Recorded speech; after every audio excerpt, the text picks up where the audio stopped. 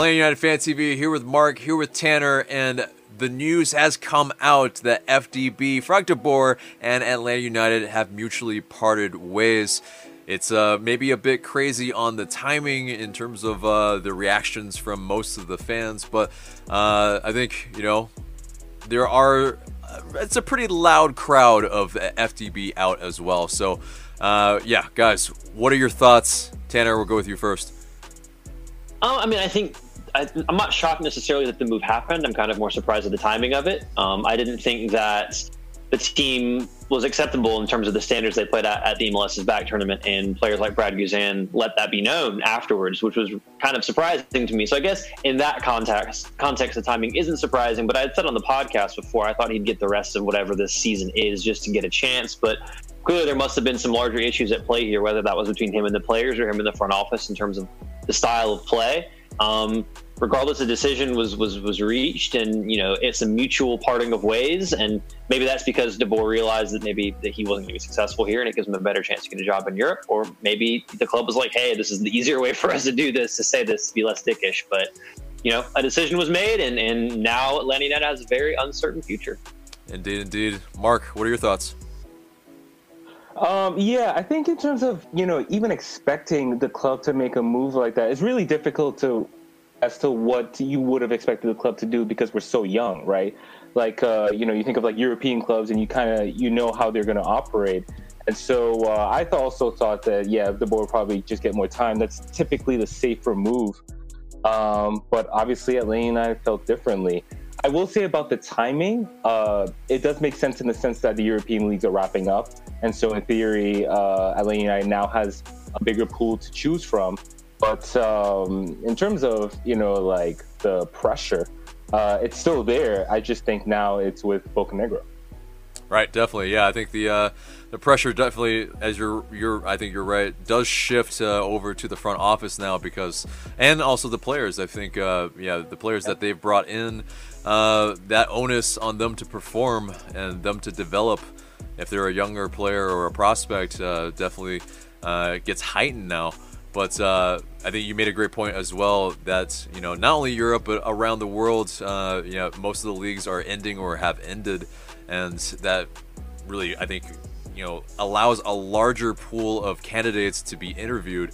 But, I pose the question to you guys for this is, because we are, yes, in a pandemic, it could be theoretically harder for the front office to be able to interview the candidates, to be able to maybe convince guys that are maybe on the fence a little bit, maybe be able to take them to see the Mercedes-Benz Stadium or the training grounds. It might just have to be a bomb video package that they have to show them instead.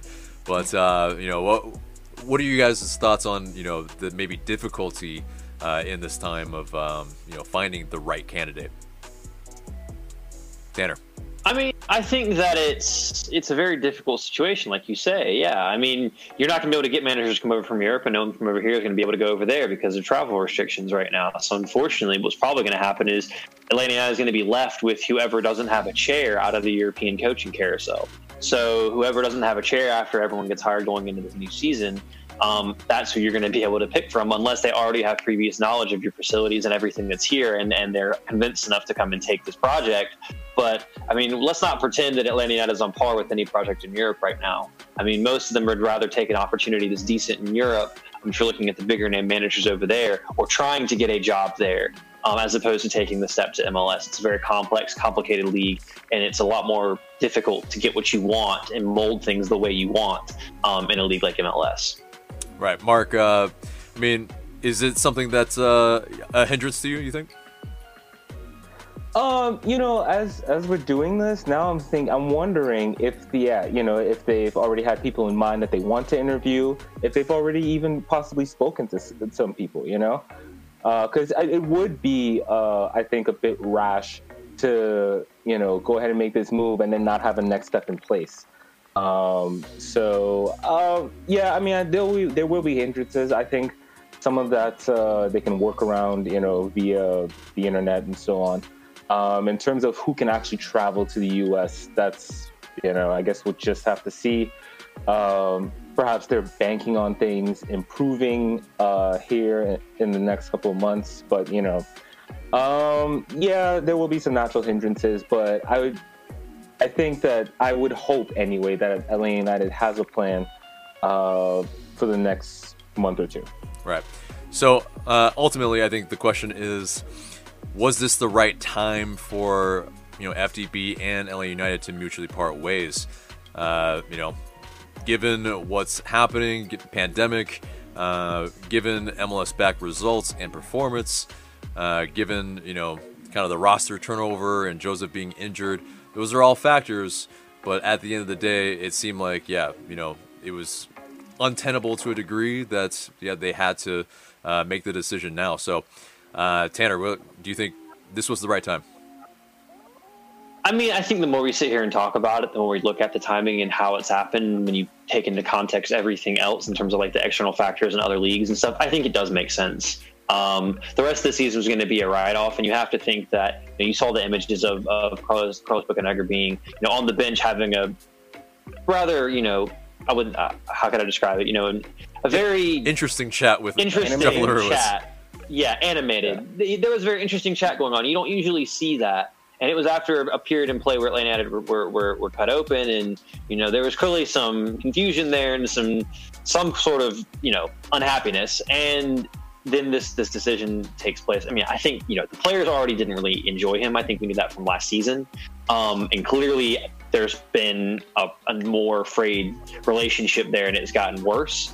Especially when you have someone like Brad Guzan coming out and saying things that he said after the match against Columbus. Those are some very strong words. And I think the club probably looked at that and said, okay, if this guy's coming out and supporting, and not supporting, but, has issues, there's clearly a problem. And they probably looked at it and go, all right, this here's a write-off. It doesn't matter. There's no use in keeping him around. And if he kind of feels the same thing, because let's be honest, he can't be stupid.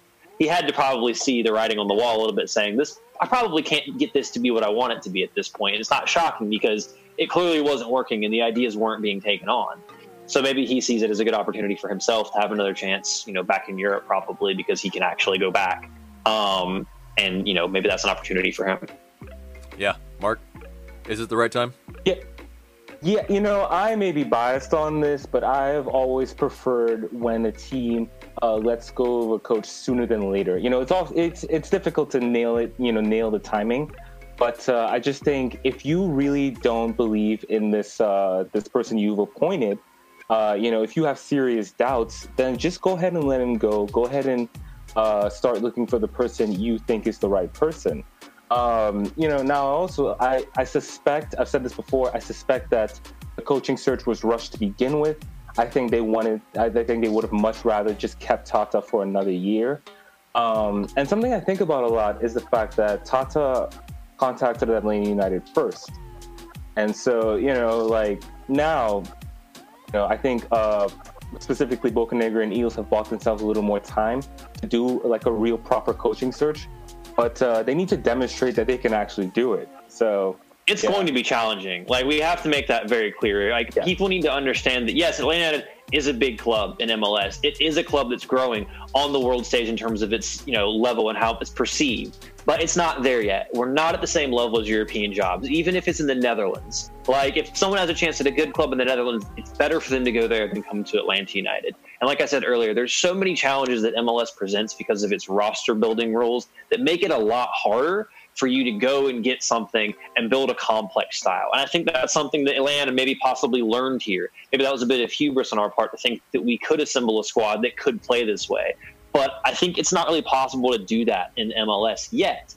Maybe it will get there, but right now it's difficult. So, you're going to have to convince somebody if you want a really big name to come here. So fans might be a bit surprised by who the next manager is, but the front office is going to have to get the decision right because, like you guys have said, there is a bit of an eye on them now in terms of the players they brought in and the managerial decision they made. So, I wish them the best and I support them fully and I hope they get the right decision, and I'm excited to see what decision they go in and what direction they go in.